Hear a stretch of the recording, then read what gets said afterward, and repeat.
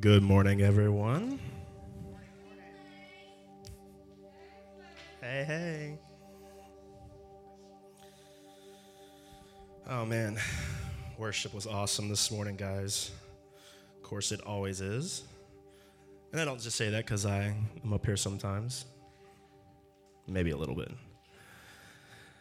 Oh, man. It's good to be with you guys this morning. Obviously, I am not Pastor Corey. Pastor Corey and Allie welcomed their new baby a few weeks back, so he's asked a few of us to step in and speak for him these couple weeks. Of course, John did it last week. I actually didn't know if I was going to be able to speak today. I talked to John about this last week. I don't actually own a pair of ripped jeans. John was supposed to hook me up with that, but as you can see, he didn't come through, so I didn't know if it was going to happen or not. But here I am anyway. Just real quick, Pastor Corey wanted me to read this. Pastor Corey, Reclaim Church, and its affiliates should not be held liable for the contents of the following message. I don't know what that means, but he made sure I put that in bold at the top of my notes. No, seriously, though, I am glad to be here. I hope that what I have for you guys today is somehow impactful to you. I haven't done this in a long time, so it's a unique thing for me. Of course, I'm up here on the stage every once in a while for worship, but it's a totally different realm getting to speak. So Pastor Corey actually asked me to do this a while back, and I hadn't. Some things came up, or at least as far as he knows, some things came up that prohibited me from doing it, and so I figured if he was going to go and have a baby, I would do it this one time for him. So I was really struggling, though, about what I should speak on today because there was a lot of thoughts going through my mind, but in classic 8 fashion. Oh, we're not supposed to talk about the numbers. Disclaimer, go back to the disclaimer. I felt God just so strongly say, talk about yourself, Clay. I was like, hey, I know how to do that.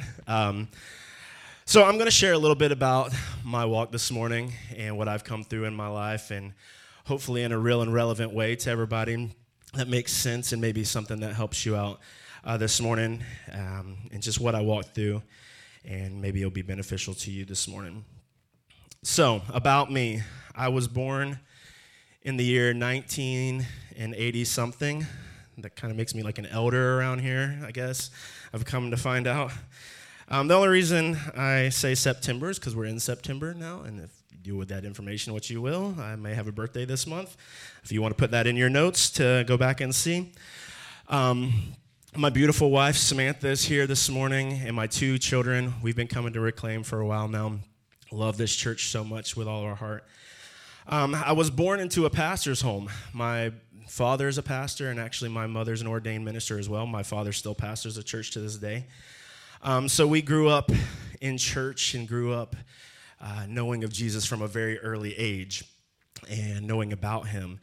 And it was awesome to be able to get to do that. Obviously, there's some struggles that can come with that as well, which we'll get into, but grew up in a pastor's home.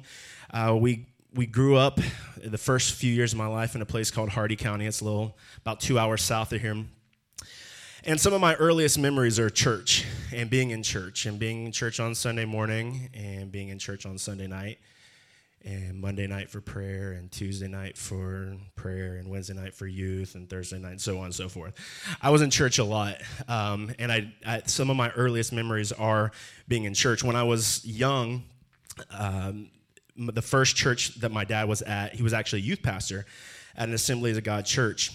And I remember that being some of my first memories in churches at that church. I have one brother. That's all the siblings I had. And when we were young in this church, my mom, she was very involved with music, where I get most of my musical abilities is from her side of the family. Everybody on my mom's side of the family is very musically inclined. She loved and instilled with us a love of Elvis. So my title of my message this morning, and hopefully it'll make sense, is You're No Jesus, You're No Elvis. Hopefully it'll make sense by the end. I liked Elvis a lot. My mom made sure of it. Even if I never was destined to do that, she made sure she loved it so much that she passed it along to us. When we would get ready on Sunday mornings, when my dad was a youth pastor at the church, she would literally play the same record every Sunday morning. And I know what you're thinking, Elvis, right? It was actually a record, like vinyl, needle record, and it was his gospel album. And we used to love this song that he had called Run On. And in the morning, getting ready for church, we would listen to this gospel album of Elvis. And man, she'd shown us a few videos over the years, not everything Elvis, but in those first years of my life. And I liked Elvis. I mean, what was not to like about him, right? I mean, most people know, hopefully everybody knows who that is. Most people know him as the king of rock and roll, right? Legendary voice, legendary dancing. They just come out with a new movie about him. I feel like they took a little bit of liberties with it. I'm not suggesting you go watch that movie either, by the way. Disclaimer. Disclaimer. So he was revolutionary in his time. I mean, even if you didn't like Elvis or you maybe grew up in the era or you've read a lot about him, he was revolutionary. He was doing things that no one was doing on stage. There's a lot of controversy about where he got his songs and stuff like that from, but as far as him as an actual performer, he was revolutionary. So I wanted to be Elvis because my mom loved him. I got to see some things. So I'll never forget, we were in church, and my parents always sat on the front row right next to the senior pastor, and me and my brother would stand kind of like just off behind them so they couldn't see us, because obviously we weren't always engaged at those young years that we should have been. And yeah, exactly. And so I'll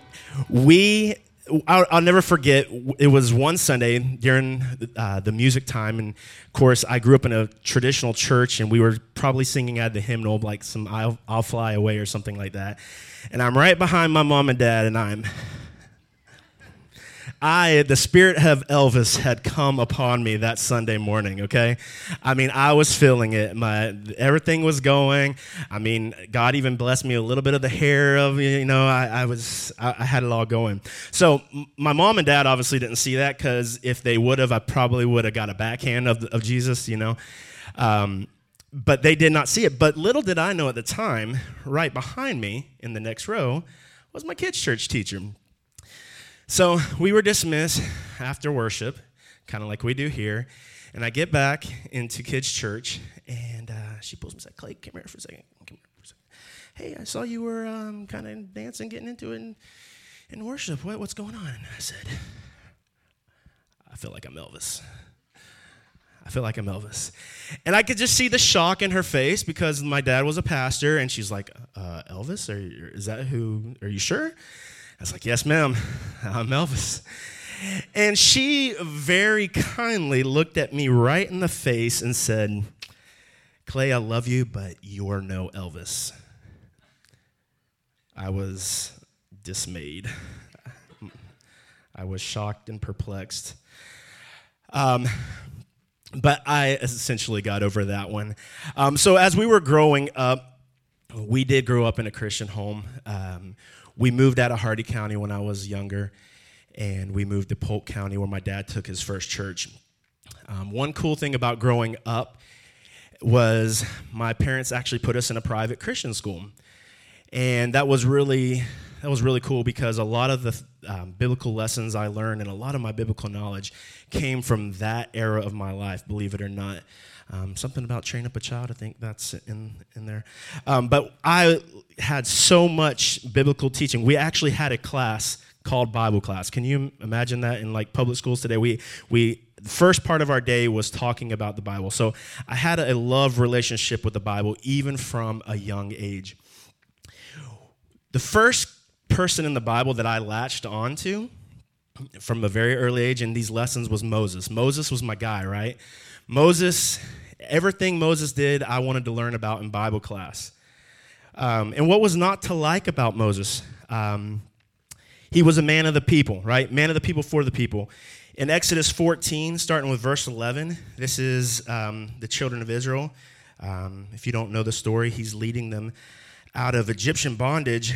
And he says this, and they said, And they said to Moses, "Why did you bring us out here to die in the wilderness? Weren't there enough graves for us in Egypt? What have you done to us? Why did you make us leave Egypt? Didn't we tell you this would happen while we were still in Egypt? We said, 'Leave us alone. Let us be slaves to the Egyptians. It's better to be a slave in Egypt than a corpse in the wilderness.' But Moses told the people, 'Don't be afraid. Just stand still and watch the Lord rescue you today. The Egyptians you see today will never be seen again. The Lord himself will fight for you. Just stay calm.' And of course, after that, the Red Sea parted and they walked through on dry land. Moses was the man of the people, even though they were big complainers sometimes. He was a man of the people for the people. I love that about Moses. What else did I like about Moses? I like that he was in communication with God. Some of the most actual, real conversations we see take place in the Bible between someone and God is Moses. I mean, this is the guy that got the 10 Commandments in Exodus 24. Verse 1, "Then the Lord instructed Moses, 'Come up here to me and bring along Aaron, Nadab, Abihu, and 70 of Israel's elders. All of you must worship from a distance. Only Moses is allowed to come near to the Lord. The others must not come near, and none of the other people are allowed to climb up the mountain with him.'" God liked Moses. He wanted to be in communication with him. He was called out for a special purpose. And then, of course, my favorite part about Moses is he had authority. He was given through God to stand up to Pharaoh. In Exodus 9, we see, "Go back to Pharaoh, the Lord commanded Moses. Tell him this is what the Lord, the God of the Hebrews, says. Let my people go so that they can worship me.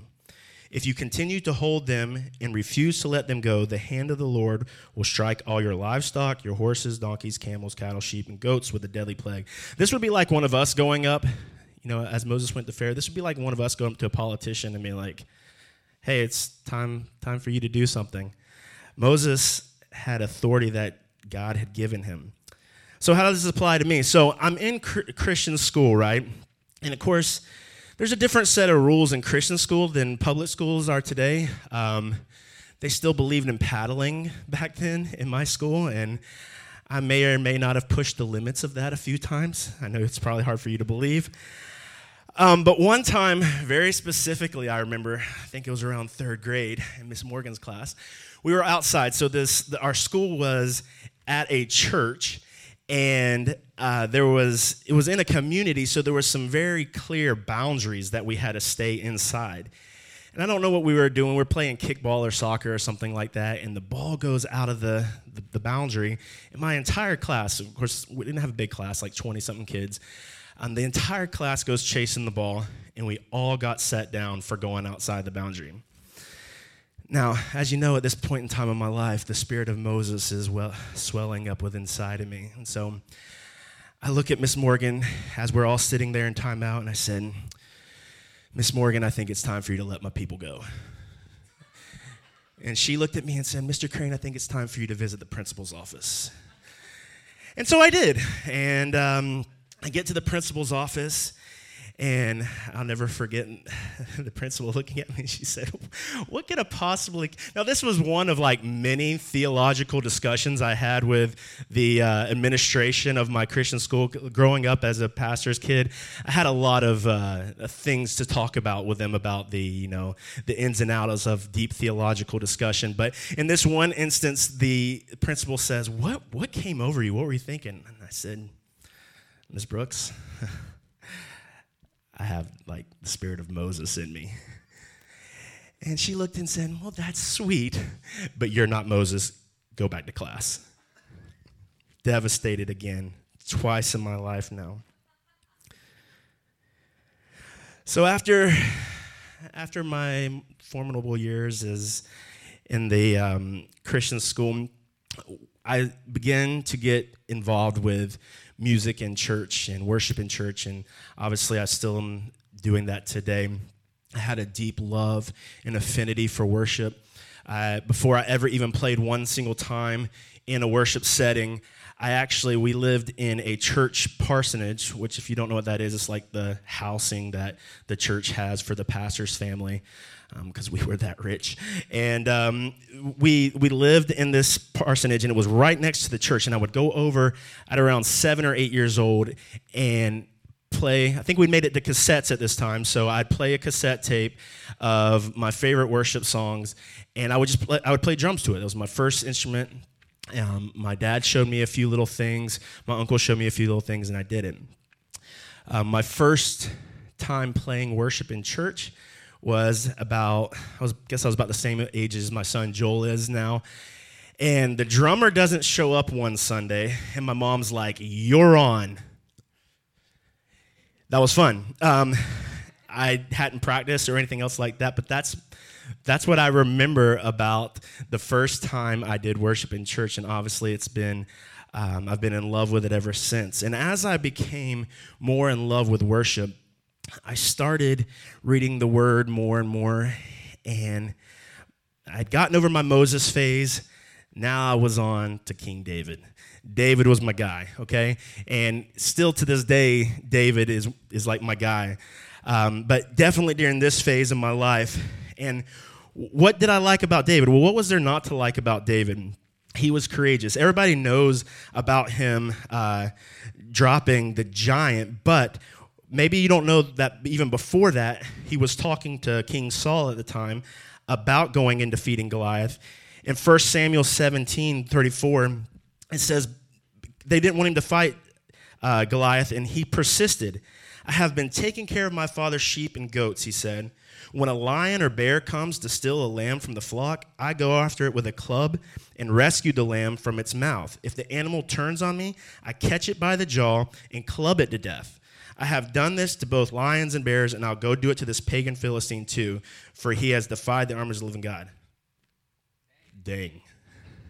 My man's out here getting bears and lions, okay? Like, we always think it's such a big deal that he killed Goliath, but he's like, yeah, I've killed bears and lions too, so this guy's going to be like my light work. I love David's courageousness. Obviously, one of the things that I love most about David is that the Bible says he was a man after God's own heart. In 1 Samuel 13, verse 14, it says, this is Samuel talking to Saul about anointing a new king, and he says, "But now your kingdom must end, for the Lord has sought out a man after his own heart. The Lord has already appointed him to be a leader of his people because you have not kept the command of the Lord." And if you don't know, David writes the book of Psalms, which is basically these songs to the Lord. I try to make it a practice every year to read the book of Psalms because I do love worship so much, and a lot of the modern day worship songs you hear today are taken right out of the book of Psalms. One of my favorite ones, Psalm 145, "I will exalt you, my God and King, and bless your name forever and ever. Every day I will bless you and praise your name forever and ever. Great is the Lord and greatly to be praised, and his greatness is unsearchable. One generation shall command your works to another and shall declare your mighty acts. On the glorious splendor of your majesty and on the wondrous works I will meditate. They shall speak of the might of your awesome deeds, and I will declare your greatness. They shall pour forth the fame of your abundant goodness and shall sing aloud of your righteousness." This was David writing for the song leader of the church at the time. David was prolific in his words and worship to the Lord, and it's what made me want to be like him in every way I thought I could possibly be. As I was doing worship, I had a lot of opportunities to do a lot of really cool things in worship. I've played in worship settings with thousands and thousands of youth and kids. One time my youth choir was selected to be on stage in Washington, D.C., at the National Mall with Michael W. Smith, one of the coolest experiences of my life. I got to do a lot of really cool things in worship over the years. One time when I was at a Israel Houghton concert, if you don't know who that is, he's big in gospel music and worship music. He hasn't done a lot of stuff lately, but we used to do a lot of songs from him in our church. And I love this guy. I went to go see a concert, or worship night is what they called it, at the time with him. And he did one of the most amazing things I've ever seen a worship leader do. He literally opened the book of Psalms with his band playing behind him, and he started singing the words of Psalms totally unprompted, totally just spontaneously, and he began singing these words out of the book of Psalms. And I loved it. I was on my face. It wasn't anything, it wasn't some words he had written down or anything else like that. He literally opened the book and started singing.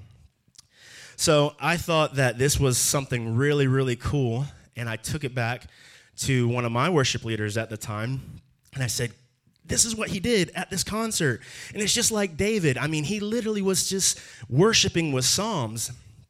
And in maybe not such a direct way, the worship leader at the time was kind of just like, that's great, Clay.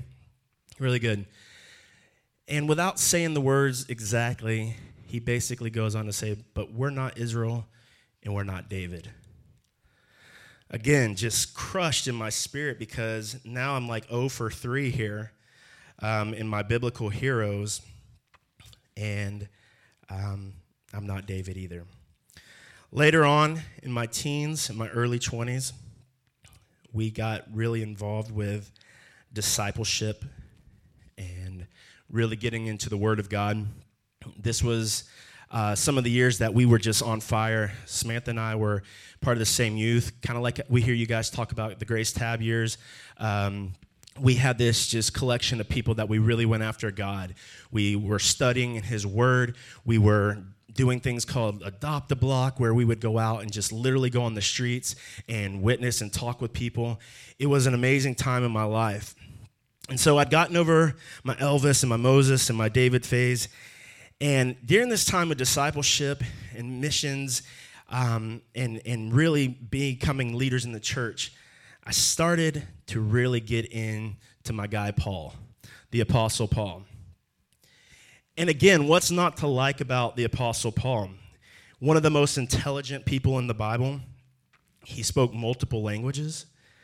If you don't know this, many of the letters or the epistles that are now books in the New Testament, it's believed he wrote at least 13 of them, maybe even 14. There's some debate of whether he wrote Hebrews, but out of the 27 New Testament books, at least 13 are attributed to Paul. And of course, he founded what the church is today. He was the founder, basically, of the church, including churches in Antioch, Ephesus, Corinth, Philippi, Thessalonica, Colossae, and Jerusalem. Paul became my man. I wanted to be an astute, just person of the word. I wanted to get every bit of knowledge I could have, and I wanted to just be able to speak with authority and power, but not only just because, I feel like it was given to me, but because I knew what it was that I was saying, because I was a student of the word. And I'll never forget, we went to a conference at that point in time in my life, and it's just funny how things work out sometimes. We were in this conference, and the speaker, who I loved at the time, starts out by saying, hey, we're going to talk about the Apostle Paul tonight. And I was like, yes, this is like perfectly lining up where I was at in my life. And he starts out by saying, there will never be another Apostle Paul ever again. And I remember writing that at the top of my notes going, wow, how is this happening again? And basically, he made some other points to try to say what he was trying to say in the message, but I couldn't even get into the message because I just remember sitting there feeling, I'm in my early 20s at the time, thinking, man, not Paul either. Ouch. So, at this time in my life, I still was really, really, really engaged with not only church, but this idea of discipleship and really just going after God. This was the time in my life. We kind of talked about this a little bit in the green room this morning. Just this time in your life, everybody seems to have one where you're just like full-heartedly just abandoning everything, going after God. We had a conference at our church at that point in time, and a speaker came in. And this was one of the craziest moments of my life. The speaker came in, and he had this thing with him, and he was there for multiple nights, and he brought this thing in, and I believe he set it on the communion table. No one even knew what it was at the time. Basically, this table that's up in front of the church in some churches, and he set it on the table, and he went about speaking for the rest of the weekend.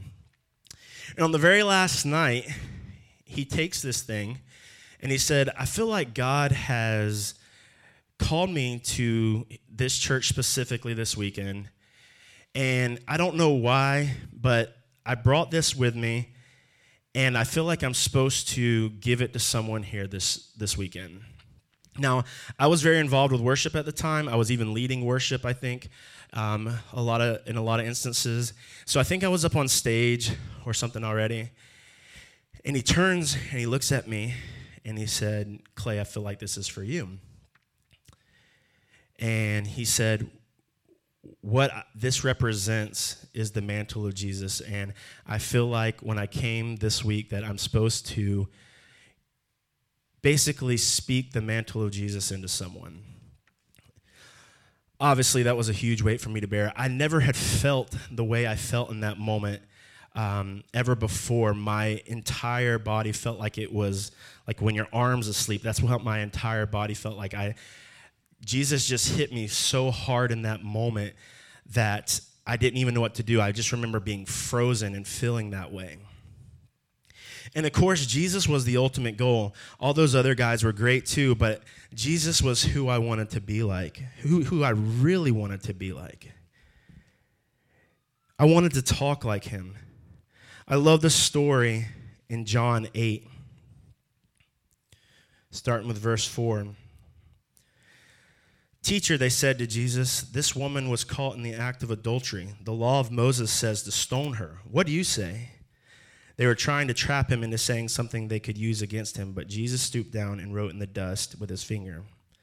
They kept demanding an answer, so he stood up again and said, all right, but let the one who has never sinned throw the first stone.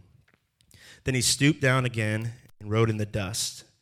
When the accusers heard this, they slipped away one by one, beginning with the oldest, until only Jesus was left in the middle of the crowd with the woman. Then Jesus stood up again and said to the woman, where are your accusers now? Didn't even one of them condemn you? No, Lord, she said. And Jesus said, neither do I. Go and sin no more. I love in Christian culture these days, we like to elevate ourselves to Jesus sometimes, and I see that well, Jesus dined with sinners too. Yeah, he did. But you know what? Jesus also said, go and sin no more. I wonder how often we elevate ourselves to Jesus and we're willing to take on the troubles of this world, but we're not willing to be strong enough to say, go and sin no more, and we allow that to just continue. Sorry, that's a little bit of a tangent. I wanted to do the things that Jesus did. I loved hearing about his miracles, but more importantly than any of that, I wanted to walk in his authority. I wanted to have the authority that I knew he had already given me, and I wanted to walk in that. In Mark 11, this was some of the good religious folk talking with Jesus. Verse 27, again they entered Jerusalem. As Jesus was walking through the temple area, the leading priests, the teachers of religious law, and the elders came up to him. They demanded, by what authority are you doing all these things? Who gave you the right to do them? I'll tell you by what authority I do these things if you answer one question, Jesus replied. Did John's authority to baptize come from heaven, or was it merely human? Answer me. They talked it over among themselves. If we say it was from heaven, he will ask why we didn't believe John. But do we dare say it was merely human? For they were afraid of what the people would do because everyone believed that John was a prophet. So they finally replied, we don't know. And Jesus responded, then I won't tell you by what authority I do these things. I love Jesus, man. He doesn't care. He already knew he had the authority. He was like, just hold on a second. I had that feeling for the longest time, I would never forget, about this mantle of Jesus being placed on me. And I try to operate in it on the daily basis. But over time, like all good Christians, I began to lose that connection with that feeling that I had that day.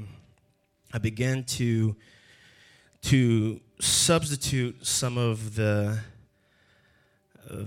daily bread, the bread of life, for just regular old store-bought wheat bread. I began to exchange my spiritual walk with just normal things of this world. And I began to start hearing this thought in my mind that said, you know what? You're no Jesus either. I wasn't necessarily doing anything that we in church would consider like morally bad, but I also stopped being in this relationship that Jesus had created with me. I started trading in the parts of those relationships for things and stuff and people, and the relationship just became stagnant.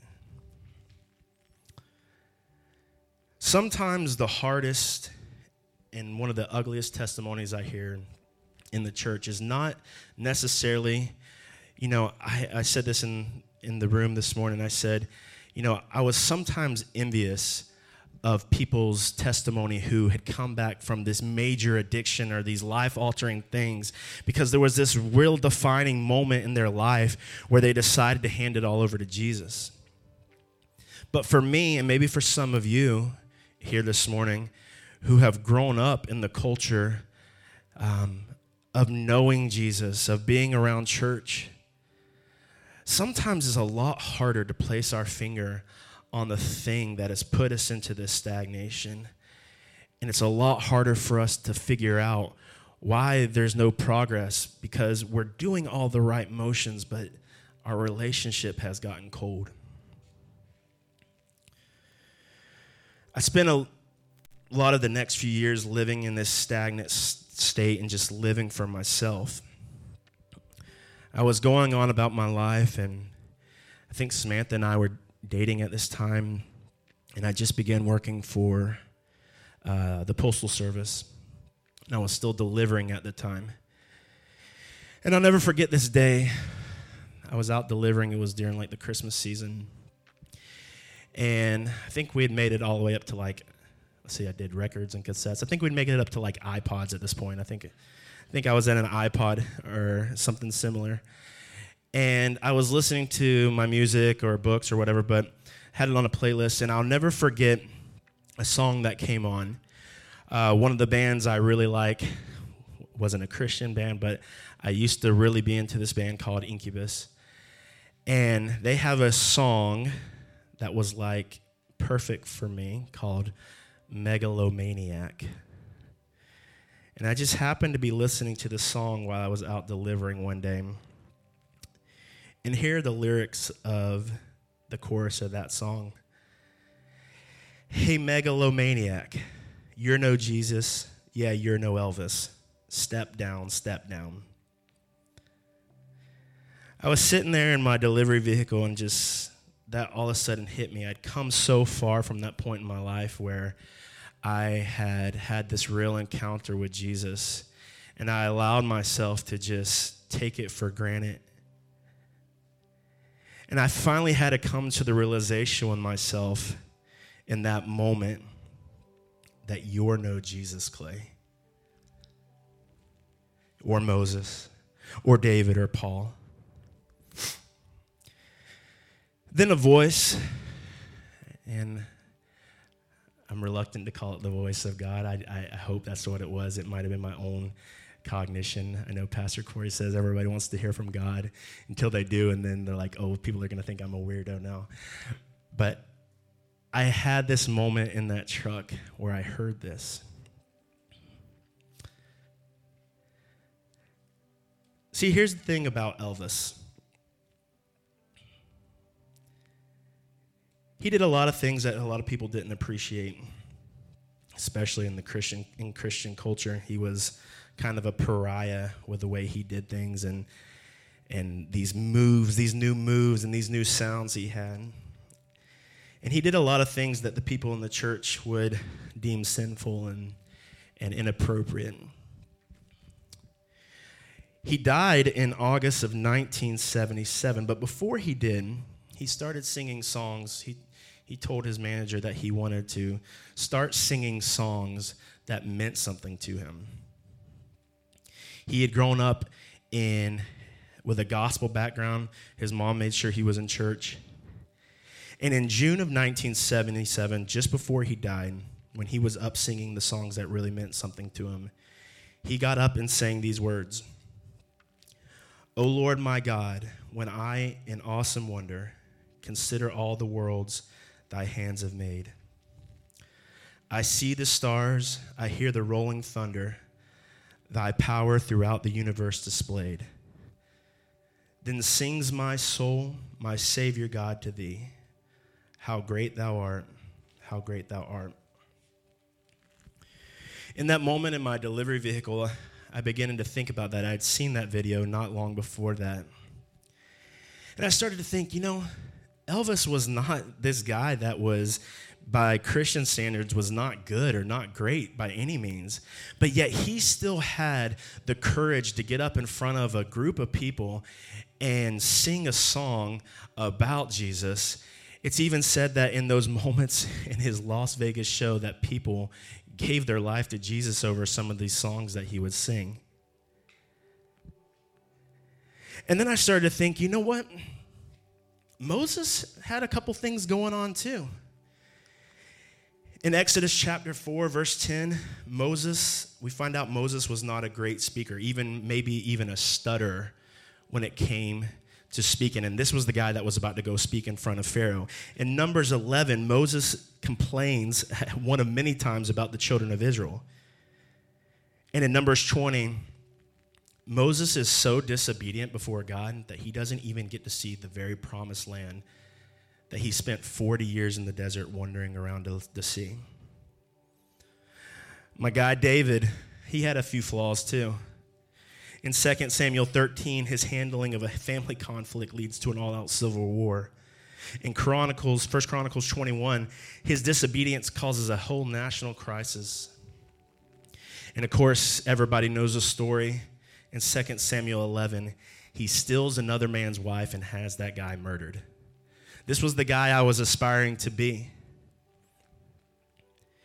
Even the Apostle Paul sometimes came off as proud. In Romans 7, he admits to struggling with his own sin. And we all know that before he was Paul, he was Saul. In Acts 8 and 22, we see that he not only persecuted Christians, but he had them killed. In that moment in my delivery vehicle, I was contemplating these things, and I was thinking,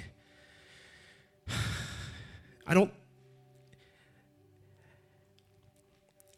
go through the laundry list of the things that those people did in order to make any other point, but just say that these people that I was looking to be, they were in no way perfect.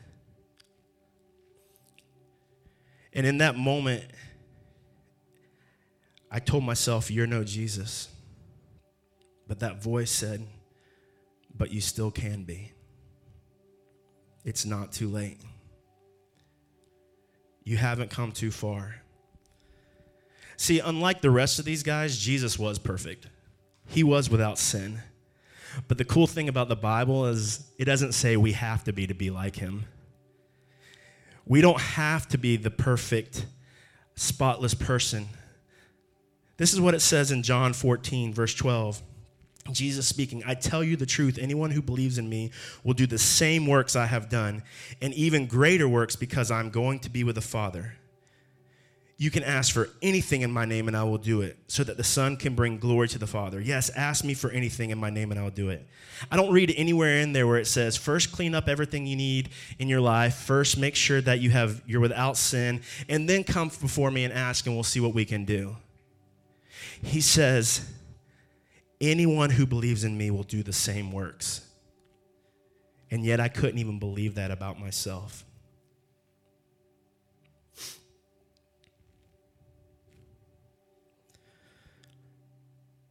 Maybe this morning, maybe you're in one of the places I was in. I'm going to talk about 3 different places, and then I'm going to be done. Maybe you're in one of these places and you don't feel like you can accept the mantle of Jesus. Maybe you don't even know Jesus. There's been a couple of words spoken in this church that I felt like were worth repeating this morning. And I want to add on to that as well. I want to be like Jesus. How do I accomplish that? Here's what I got for you. The first one of the very first things I heard spoken in this church when I came to Reclaim Church by Pastor Corey. You will know them by their love.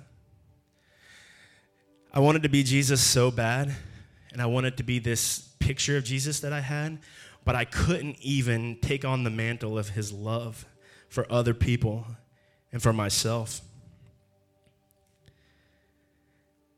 I've brought up this point before in the green room. I know some people don't like the green room. I can say it anyway, but this is what it says in 1 Corinthians 13. 3 things will last forever: faith, hope, and love. And the greatest of these is love. I grew up all my life in church, and I heard this over and over about having faith in Jesus, and about having the faith to believe, and about having faith, the grain of, or like the amount of a mustard seed. But the Bible says that the greatest of these is love. I wonder if the Bible says that we can move mountains with a mustard seed, what could we do with a mustard seed worth of love? What things could we do? How could we be like Jesus if we had a mustard seed worth of love, or even more? The greatest of these is love. You will know them by their love. Maybe you this is like a new experience for you, and maybe no one's ever shown you Christ's love before. I'm sorry. I'm sorry that someone hasn't been Jesus enough for you to show you that love. But you will know them by your love. You want to be like Jesus? You'll know them by their love. The second word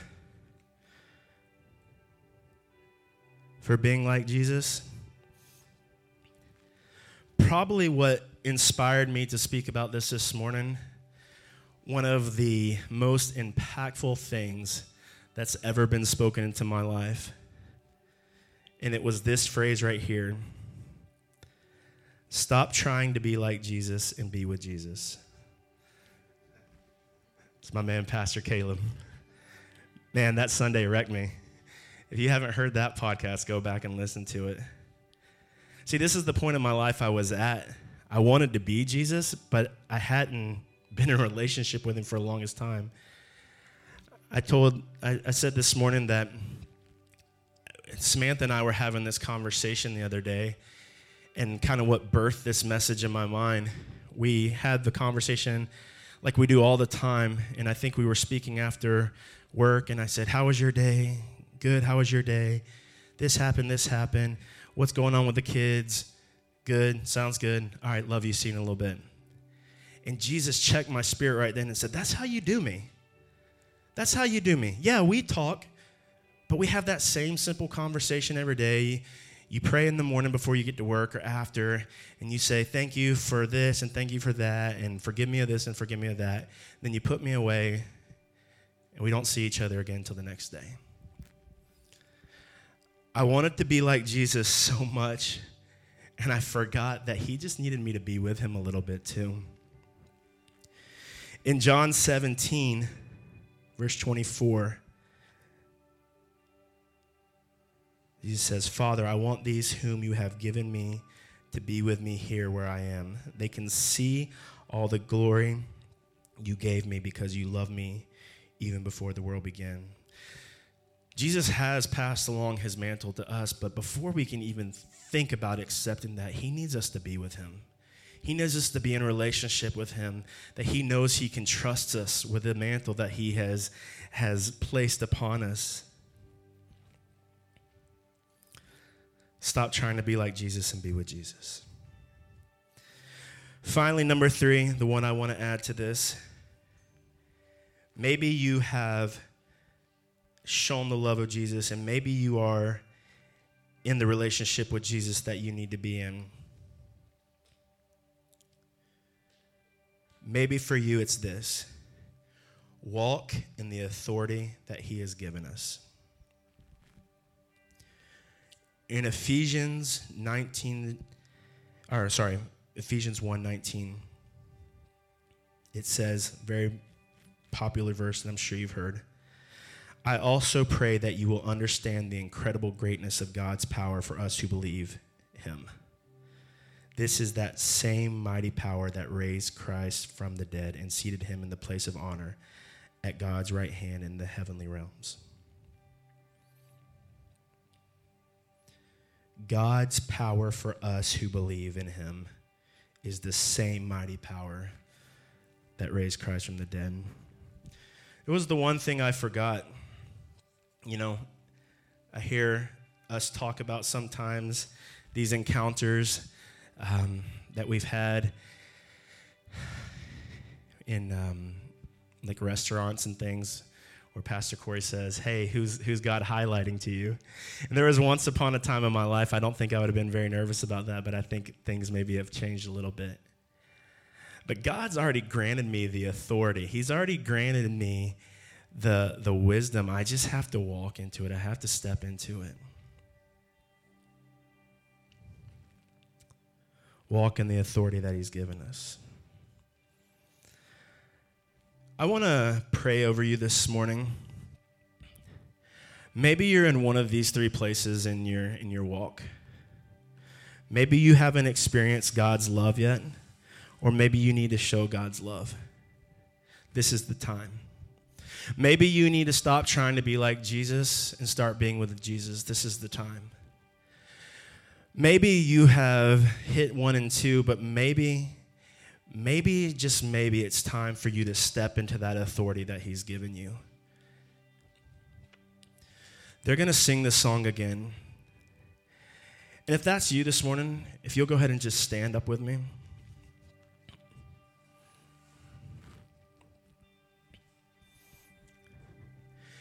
If that's you this morning, I just want you to, in a posture with open hands, whichever place you're in this morning, I just want you to receive